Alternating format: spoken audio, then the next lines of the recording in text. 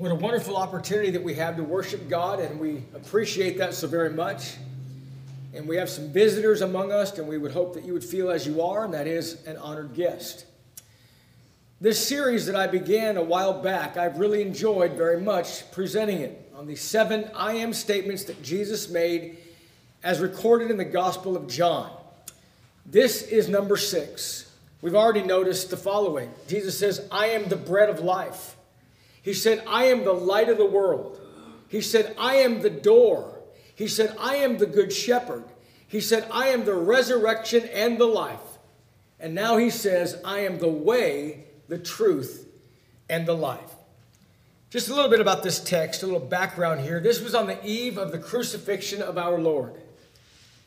And he met one more time behind those locked doors with those disciples. He was eating the Passover feast with them. It was then that he instituted the memorial that we still participate in today, and that is the communion, the Lord's Supper. He instituted it on this particular occasion with those disciples. It was also the night that he would be betrayed. Judas would sell our Lord for 30 pieces of silver, the price of a slave. But on this night, as you've heard me say, 100 times, Jesus was no man's victim. There was nothing that Jesus didn't know, and Jesus was not surprised at all when they came to arrest him. He knew it all. He also wasn't surprised when Judas would betray him. He knew that. In fact, on this night, with those disciples behind those locked doors, he said, one of you will betray me. And then he said, I will be delivered into the hands of man, and he would lose his life on that occasion. You know what's beautiful about this, though? In the midst of all of this, Jesus gives comforting words to his disciples that they're going to need to get through their life, especially in the days following the Lord's crucifixion. He always thinks of his. You know, he would do this again, too, by the way. In the Garden of Gethsemane, after he prayed to his Father 3 times, I won't spend a lot of time on this. After he prayed to his Father, if it be possible, let this cup pass from me. But not my will, but yours be done. With a determined resolve, he looked out into the distance there, and here they come. The Roman cohort, 600 soldiers, a band of men led by the horrible betrayer, Judas Iscariot. Jesus sees them coming, and he goes out to meet them. And he says this, he says, who are you looking for? And they said, Jesus of Nazareth. And Jesus said, I am he. They all fell down. They all got back up. He asked again, who are you looking for? They said, Jesus of Nazareth. He said, I already told you that I am he. Therefore, let these go. He protected his own in the darkest, most difficult times in his life. But in this particular occasion, these words of comfort, he speaks concerning the place where he's going. In John chapter 14 and verses 2 and 3. And where I go, you know, Jesus said, and the way you know. Thomas said to him, Lord, we do not know where you're going, and how can we know the way? Jesus said to him, I am the way, the truth, and the life. No one comes unto the Father except through me. First of all, what does the word mansions mean? In my Father's house are many mansions. If it were not so, I would have told you. I go to prepare a place for you, and if I go and prepare a place for you, I will come again and receive you to myself, that where I am, there you may be also. Thomas said, we don't know where you're going, and how can we know the way? And Jesus says, in my Father's house are many mansions. The word mansion, by the way, in this passage means a staying place, an abiding place, a dwelling place, an abode. Okay. He tells them, I'm going to prepare a place. Now, in your mind, it kind of sounds like Jesus is saying this. I've kind of thought this too. But my conclusion doesn't really make sense. It sounds as though Jesus is saying, I got to go away so I can go build a place for you. I can go and create a place for you in heaven. But you know, that's not really what he's saying. Because the mansions that are there have always been there. The heaven that is going to be prepared for God's people is already prepared for God's people. So what does it mean when he says, I'm going to prepare a place for you? It literally means this: I'm going to make a reservation for you. I'm going to reserve a spot for you. You know, it's kind of like this. Tina's my travel agent. And anytime over all the years we've been married that I was going to go somewhere, she makes a reservation for me at a hotel. She doesn't create the hotel, it already exists. She makes a reservation for me so that when I get there, it's ready for me. That's what Jesus was saying. He's telling those disciples, I'm going to go make a reservation for you in heaven.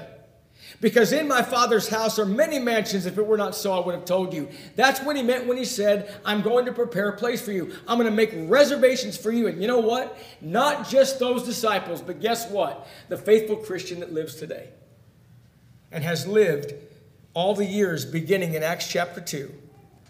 All those that are saved, all those that are the redeemed. He tells them that this place is prepared for them. And Thomas says this. Thomas says, Lord, we do not know where you're going, and how can we know the way? And Jesus said these beautiful words. And by the way, these are the most encouraging thoughts, is the Lord's response. Thomas said, we don't know where you're going. How are we going to get there? Where is it? Jesus says, I am the way, the truth, and the life. This is the sixth I am statement of Jesus. And you remember this too.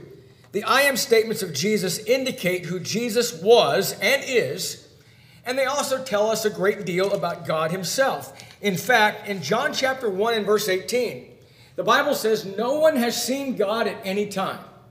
Okay, these are exclusive words here, by the way. No one has seen God at any time. The only begotten Son, that's Jesus, who is in the bosom of the Father, he has declared him. These are exclusive in nature, these statements. Just God and Jesus. So what are we saying? Jesus says three things. I'm the way, I am the truth, and I am the life. But what did he mean? First of all, first and foremost, he said, I am the way. In Deuteronomy chapter 30, we learn something very sobering. This is back in the Old Testament. And these were words that were given a long time ago, and they described the following. They described there's only two ways. Just two. Only two. In Deuteronomy chapter 30, verses 15 through 20, the two ways are life and good, and death and evil. Now, we're talking about death here. Everybody's going to die physically, unless the Lord comes back sooner before they're dead. Everybody's going to pass the chilly waters of death. Everyone. That's just part of life. So the death that we're talking about here is not physical death. It's talking about spiritual death.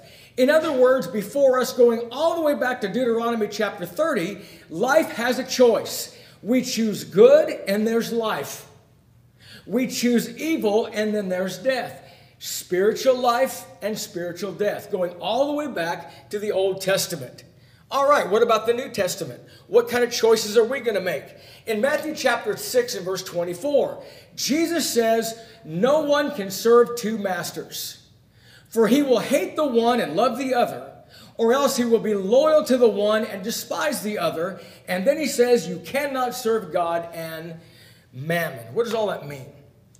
Well, first of all, the slave-master relationship was well known. In fact, at the time, in that country, many people had slaves. There's many people that were slaves. The slave relationship. But everybody understood, and they would have known the concept. If you're trying to make a point and making an illustration to the slave-master relationship, they would have got it. You know why? Because it was very common. They all knew that. You had a master, and the master had slaves. Everybody also would have understood the concept that the slave would never divide his devotion between his master and somebody else. Wouldn't do it. Not only would he not do it, he wouldn't want to. I mean, after all, why would a slave that is enslaved to a master create devotion to that master and then devotion to another master? He wouldn't do that. Number two, if he did do that, he would be subjected to the punishment of his own master. So when Jesus starts speaking these words, they would have totally understood what he meant. You can't serve two masters. You can't be devoted to two masters. But then Jesus adds a little something, his own self. He adds a little idea here. He said, you can't serve God and mammon.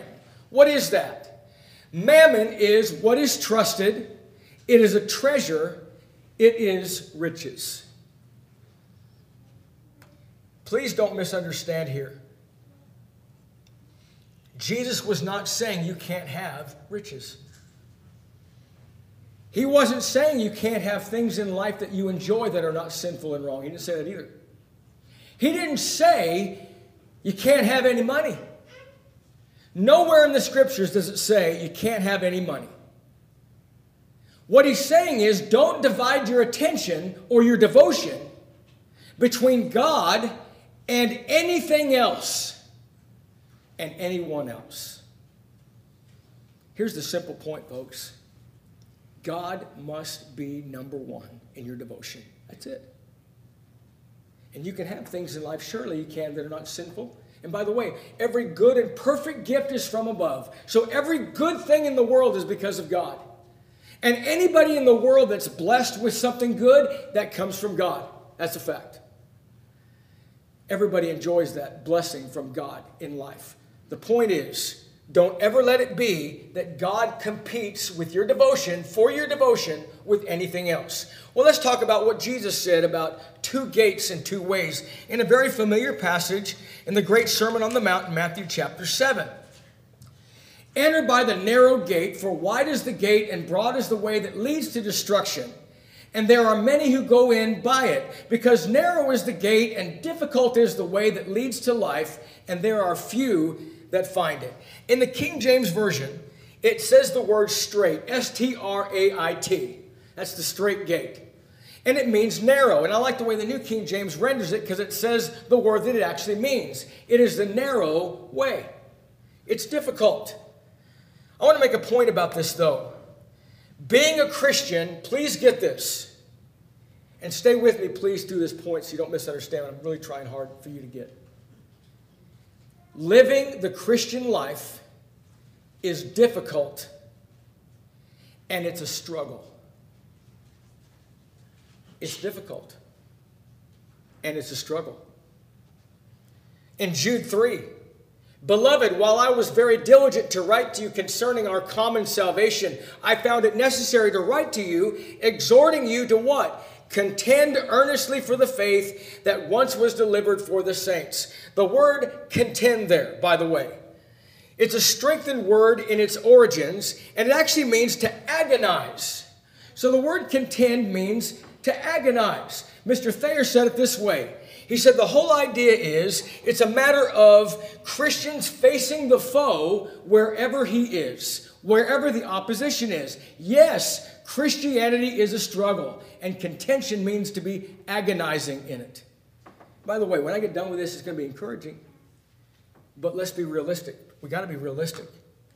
And I'm going to tell you why in just a moment. You know why? First, this passage in Ephesians 6 and 12.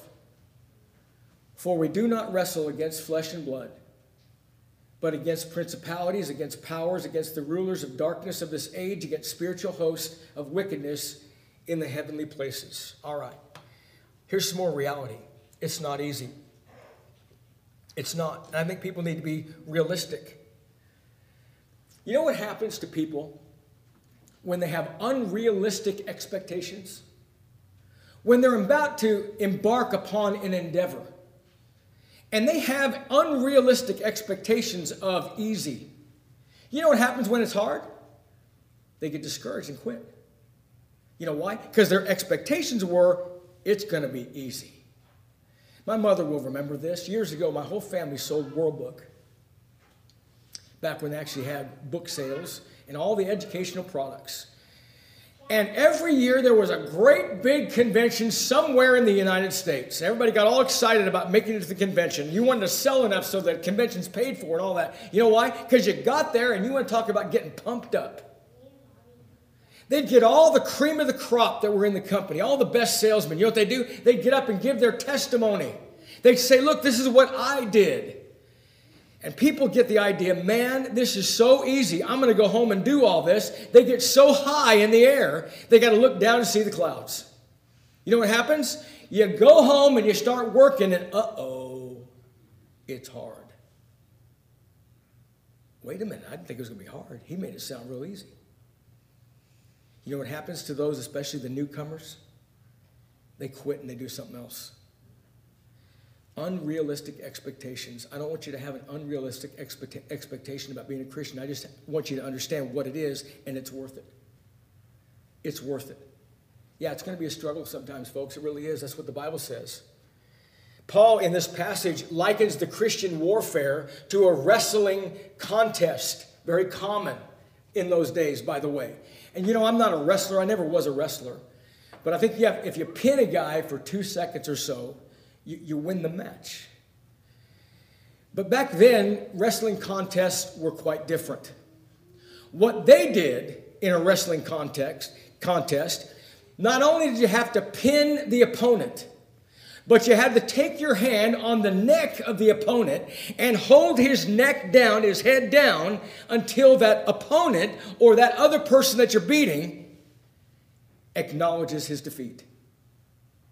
You had to hold them down until they say, I'm tapping out. That's what Paul's talking about. It's that kind of a contest.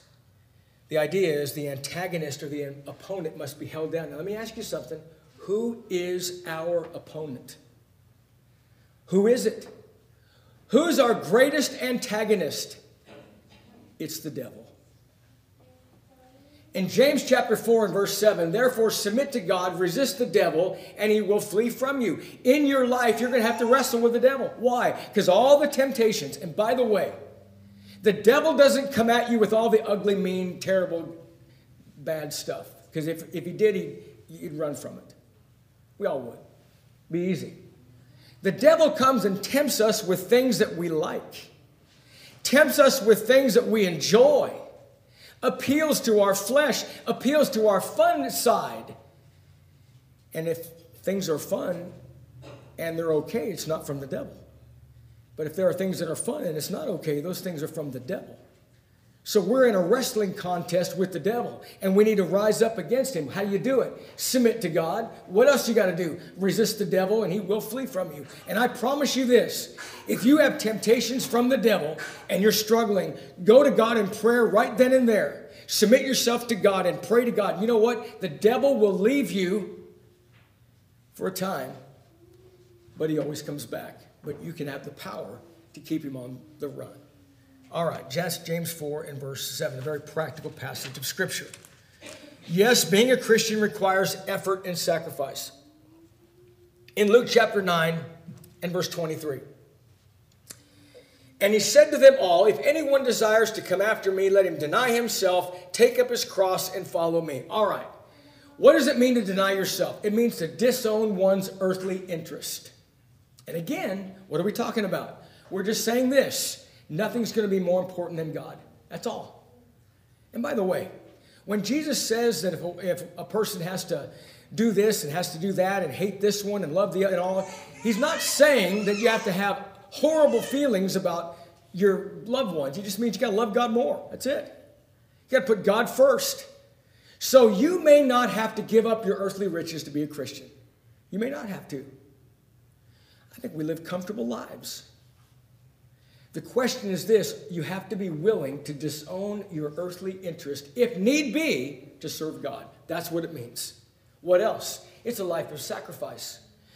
He says, take up your cross. This was a figurative phrase based on the practice of a doomed man carrying his cross to the place of crucifixion. And that's exactly what Jesus did. So in our life, we don't literally take up a wooden cross. We literally, in our life, in a figurative sense, in a figurative way, we carry our cross, meaning we are willing to sacrifice for Jesus in our life. What are you going to do? Put God first and realize it's a life of sacrifice. So this way is what? This way is the way of Christians. What else? Acts 16 and 17. This girl followed Paul and cried out, saying, These men are the servants of the Most High God who proclaim to us the way of salvation. It's also the way of God in Acts chapter 18 and verse 26. So he began to speak boldly in the synagogue. When Aquila and Priscilla heard him, they took him aside and explained to him the way of God more accurately. So what is the way? It's a great way. It's the way of Christians. It's the way of salvation. It's the way of God. And here's why it's so worth it. It's the way to heaven.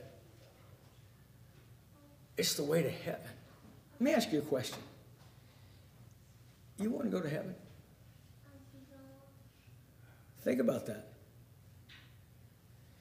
I would imagine there's no one here in this audience that would say, nope, not me, I want to go to hell. You want to go to heaven? There's a way to heaven. Jesus says you got choices to make too. Matthew 7:14, because narrow is the gate and difficult is the way that leads to what? Leads to life. And there are few that find it. Also, folks, listen to this. It's sometimes the lonely path. Sometimes you feel like you're all by yourself. It's the lonely path. I did tell you there's some good stuff coming. I'm presenting the realistic side. Sometimes it's going to be difficult. And I do that, like I said before, so when things are difficult and lonely, you don't quit. You just understand what it is. This is oftentimes the lonely path, but this is the path that our Savior, our good shepherd, is leading us with love. In the 23rd Psalm, he restores my soul. He leads me in the paths of righteousness for his name's sake. And those that walk on this road and stay on this road will receive eternal life. So very important. In Romans chapter 2, we got to have some staying power. Eternal life to those by what? Who by patient continuance in doing good seek for glory, honor, and immortality. What does this mean? Beat says it this way, one scholar. It signifies the brave holding up under burdens which would cast us down, pressing forward in the face of foes who would drive us back, and that patience manifests itself in good works. Got to have some staying power. Revelation 2 and 10. I won't spend very much time on this, but we have to look at this passage.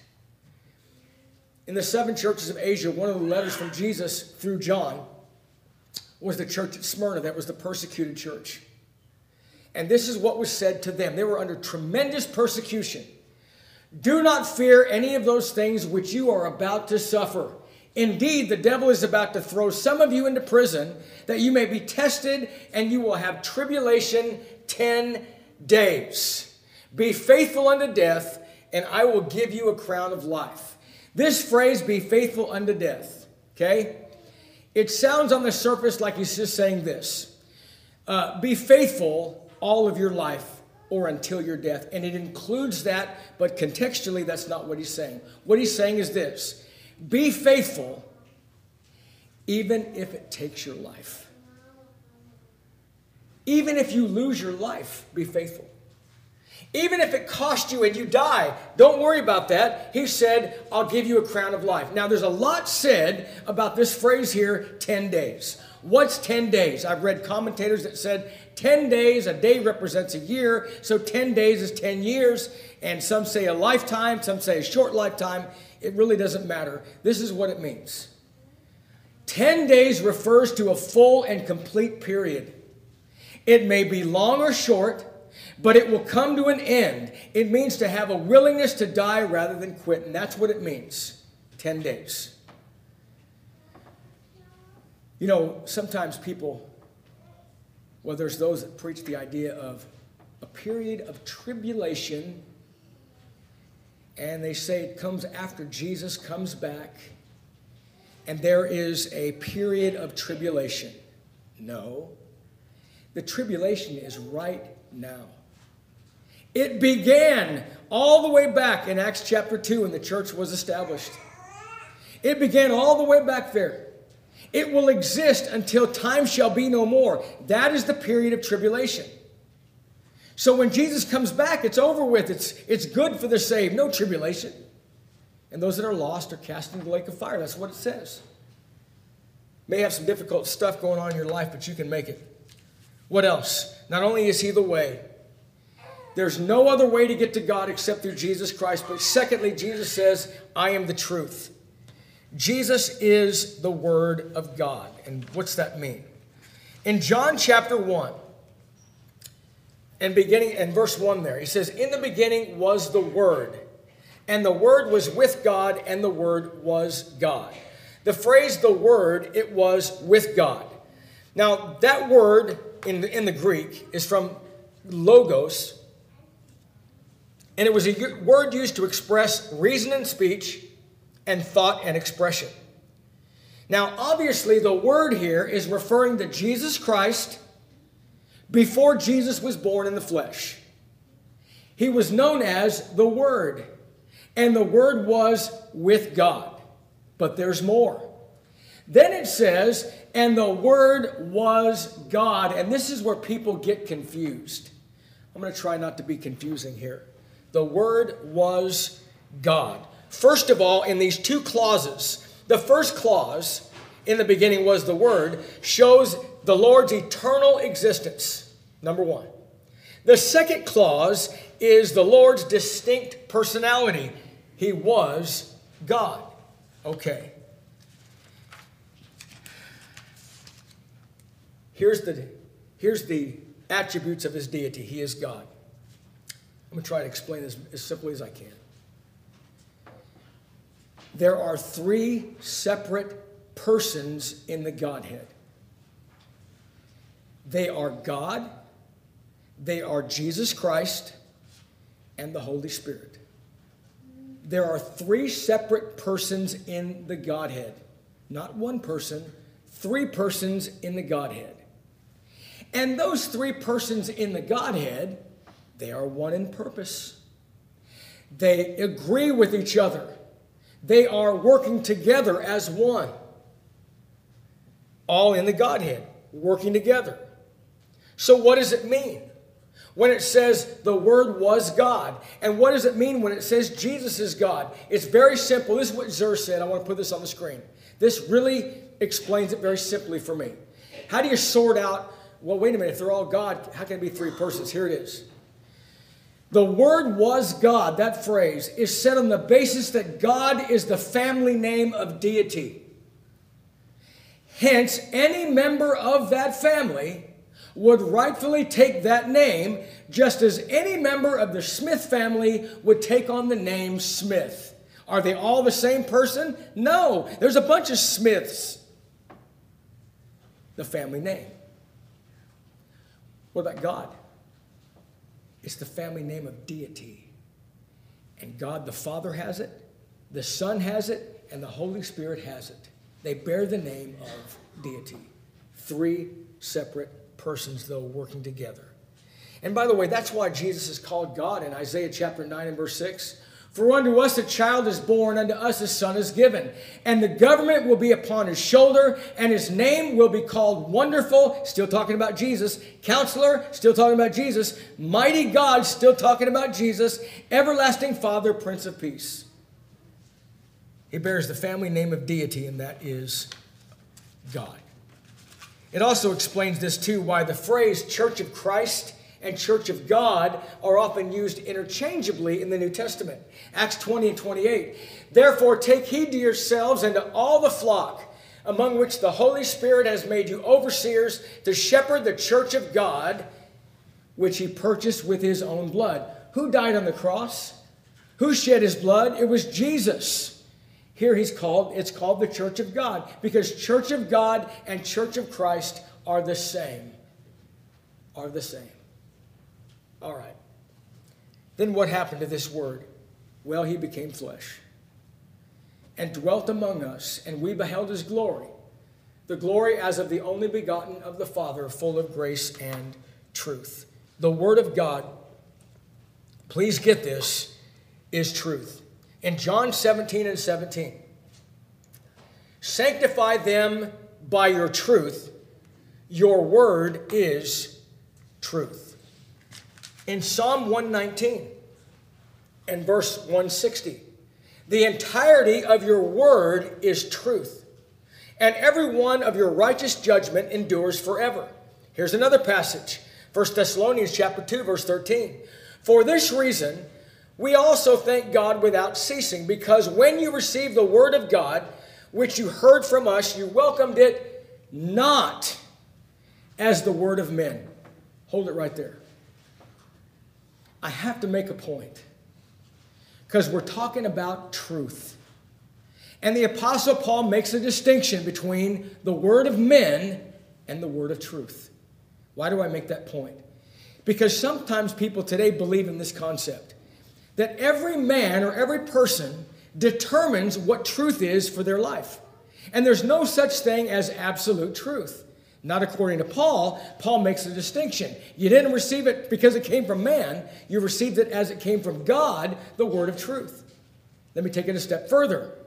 If I, as a man, come up with a philosophy that is against God's word, it's the way of man, it's not the way of God. If I preach the truth from the word of God, even though it's coming out of the mouth of a man, it is the word of God. And that's how those of Thessalonica received the word which Paul's talking about when it was preached to them. It came from God. What else is this truth going to do for us? John 8:32. And you shall know the truth, and the truth shall make you free. Romans chapter 8 and verse 2. For the law of the Spirit of life in Christ Jesus has made me free from the law of sin and death. Okay. Truth brings us to heaven. And those who live in truth or by the truth have their names written in the book of life. Now, do me a favor, would you, as we're progressing now. I want you to wrap your mind around the concept of being in the book of life. Because I'll tell you, you want to be in that. We all want to be in that. Everybody wants to be in that book of life. Okay? The truth of the Word of God leads us to be found in the book of life. It leads us to be put in the book of life. We all want that. Philippians chapter 4 and verse 3. And I urge you also, true companion, help those women who labored with me in the gospel, with Clement also, and the rest of my fellow workers, notice, whose names are in the book of life. The phrase book of life comes from an Old Testament passage where it describes God's covenant people. It goes all the way back to Exodus 32 and beginning there in verse 32. Yet now, if you will forgive their sin, but if not, I pray, blot me out of your book which you have written. And the Lord said to Moses, whoever has sinned against me, I will blot him out of my book. Those who overcome, folks, will be found written in the book of life. John the Revelator said in Revelation chapter 3 and verse 5, he who overcomes shall be clothed in white garments, and I will not blot out his name from the book of life, but I will confess his name before my Father and before his angels. You know the phrase, he who overcomes? It's the same idea as be faithful unto death. Zur says this, that phrase is a universal practice for institutions that consist of individual membership to keep a record of its names in a book. That fact is the basis for the figurative idea of book of life, in which the Lord keeps a list of his people. The point is that all whose names are in there may be considered in good standing with the Lord. I want to be in the book of life, and I want to stay in there. Because if I do that, I'm in good standing with the Lord. And by the way, the only relationship that matters the absolute most in your life, we have a lot of relationships. The only one that matters the greatest, second to none, is our relationship with the Lord. That's all that matters. And you know why? Because if we don't get that right, nothing else matters. Nothing. Remember Glenn Osborne used to say, if there is no God, then nothing matters. But if there is a God, nothing else matters. That's the most important relationship that you will ever have. I want to be in good standing with the Lord. I want to be in that book of life. All right. In 2 Thessalonians chapter 1, though, here's some sobering words. We got to use this too. It's talking about those that reject the truth. They're not going to be found in the book of life. But look at this very sobering passage. Paul wrote this, 2 Thessalonians 1. And to give you who are troubled rest with us when the Lord Jesus is revealed from heaven with his mighty angels, in flaming fire, taking vengeance on those who do not know God, and on those who do not obey the gospel of our Lord Jesus Christ. These shall be punished with everlasting destruction from the presence of the Lord and from the glory of his power, when he comes in that day to be glorified in his saints and be admired among all those who believe, because our testimony among you was believed. I want to ask you the question again. Are you in the book of life? Are you in there? Revelation chapter 20, verse 15. And anyone not found written in the book of life was cast into the lake of fire. What did Jesus say then? He said, I'm the way. There's no other way. He said, I'm the truth. There's nothing else that will guide you and lead you. And then he says this, finally, Jesus is the life. He said, I am the life. Without Jesus, there is no life. We learn in John chapter 1 and verse 3, he's creator. He was there in the very beginning with God. When the Bible says, let us make man in our image, after our likeness, it included Jesus Christ and the Holy Spirit in the creation. In Jesus only there is life. Without him there is no life. In fact, John chapter 1 and verse 4 tells us that very thing. In him was life. Number 3, what else does he do as life? It upholds all things by the word of his power. Hebrews chapter 1 and verse 3. In him all things consist. Colossians chapter 1 and verse 17. All right, now, in Romans chapter 6, there's a contrast there.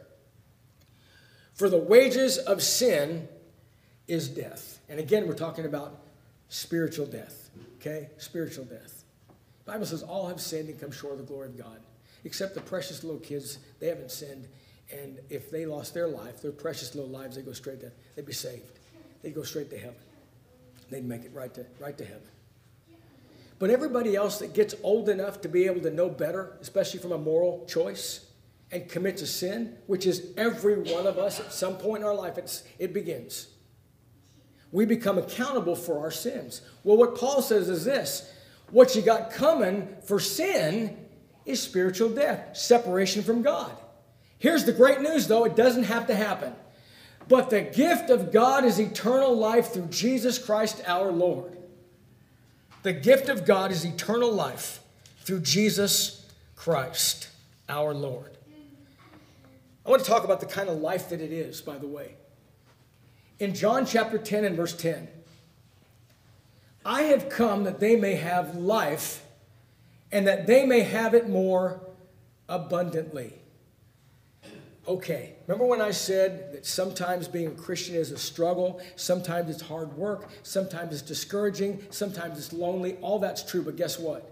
The life that we're talking about here, well, what Jesus says, I came that they may have life and have it more abundantly, that word abundantly means overflowing richfulness. That is the life of a Christian. Overflowing richfulness. Burton Kaufman wrote this. I love this. How grotesque and unreal are the ideas of those who think the Christian leads a life of boring inhibition, sitting out his years in the chilly twilight of a monastic gloom, forbidden to do anything that anyone else wants to do, and always cowering in the fear before an angry God. On the contrary, the Christian life is the happy life, free, abundant, overflowing, adventurous, exciting beyond any other kind of existence. Why can't men believe their Creator to the effect that the way of Christ is the way of joy and fulfillment? It's the best life. It is the greatest life. And do you know why? That's what, let me get practical. That's why when a faithful child of God passes away, we're saddened because they're not in our presence anymore. Oh, but we rejoice because you know why? This ain't it. There's a better life after this one. A Christian has an abundant life and lives his life with the abundant riches, understanding all that he gets, all that she gets by being a Christian. In conclusion this morning, Jesus says, I'm the way, I am the truth, and the life. But here's the rest of the story. He says, no one comes to the Father except through me. This is the way of God today. In this idea, this is specific. All and only. So if we would look at this passage like this, all those that would come through Jesus Christ can go to the Father. It also means only those that go through Jesus Christ can go to the Father. There's no other way except through Jesus Christ. So let me ask you this. Remember when I asked you the question, are you in the book of life? Are you following Jesus according to the truth that we talked about today? If not, then I ask you this question. Are you ready to follow Jesus? Are you ready? Here are the steps to follow Jesus. Here they are. Very simple. I'm going to put every one of them on the screen. You got to hear the word of God. Romans 10:17. So faith comes by hearing, and hearing by the word of God. We've done that today. But after you hear the word of God, you got a choice to make. Jesus said, you got to make this choice. What's the choice? You got to believe with all your heart. Hebrews 11:6, but without faith it's impossible to please him. For he who comes to God must believe that he is, and that he is a rewarder of those that diligently seek him. Do you believe in Jesus with all your heart? Today, surely you do. Then we got to make a change. All that means is I got to repent. I've been going in this direction. I don't want to go in that direction anymore. I want to follow Jesus. That's called repentance. I'm going to change my life. You got to repent of those sins. Acts 17:30. Truly, these times of ignorance God overlooked, but now commands all men everywhere to repent. What else? I got to make the confession. I believe that Jesus Christ is the Son of God. The greatest words you will ever say. When Philip was preaching to the Ethiopian eunuch, they came to a body of water, and the man said, well, here's water. What's keeping me from being baptized? Philip said, if you believe with all your heart, you may. And he answered and said, I believe that Jesus Christ is the Son of God. But it is now the point of salvation when you're baptized for the remission of your sins. Mark 16:16, he who believes and is baptized will be saved. But he who does not believe will be condemned. If you'll do all of that, your sins will be washed away. You'll become a child of God. And you know what's going to happen? Your name's going to be in that book of life. If you've never taken those steps of obedience, we'd love to assist you in doing that right now, today, during our invitation. You come forward and let your request be made known. But maybe you have taken all those steps. Maybe your life just isn't what it should be. Maybe you have some changes you need to make. Maybe you've strayed and gone away. If that's the case, then what a great time to come back to Jesus today while we stand and while we sing. We thank you for listening to our podcast put on by the Church of Christ at 2215 Plans Road in Bakersfield. If you would like any additional information, or you would like to receive a free Bible correspondence course by mail, please email us at info@churchofchristbakersfield.com. Our service times are Sundays at 10:30 a.m. and 5 p.m., and Wednesdays at 7:30 p.m. Please make plans to join us. We would love for you to be our honored guest.